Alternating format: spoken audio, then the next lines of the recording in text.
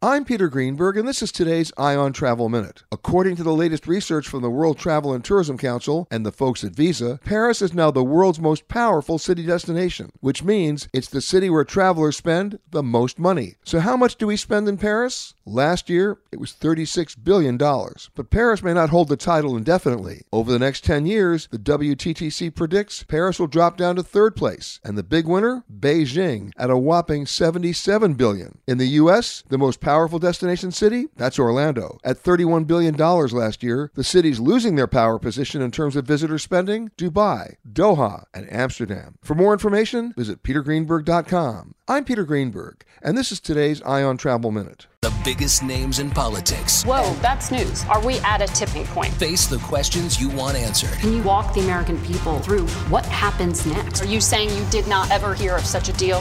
Face the Nation with Margaret Brennan. T-Mobile has invested billions to light up America's largest 5G network, from big cities to small towns, including right here in yours. And great coverage is just the beginning. Right now, families and small businesses can save up to 20% versus AT&T and Verizon when they switch. Visit your local T-Mobile store today.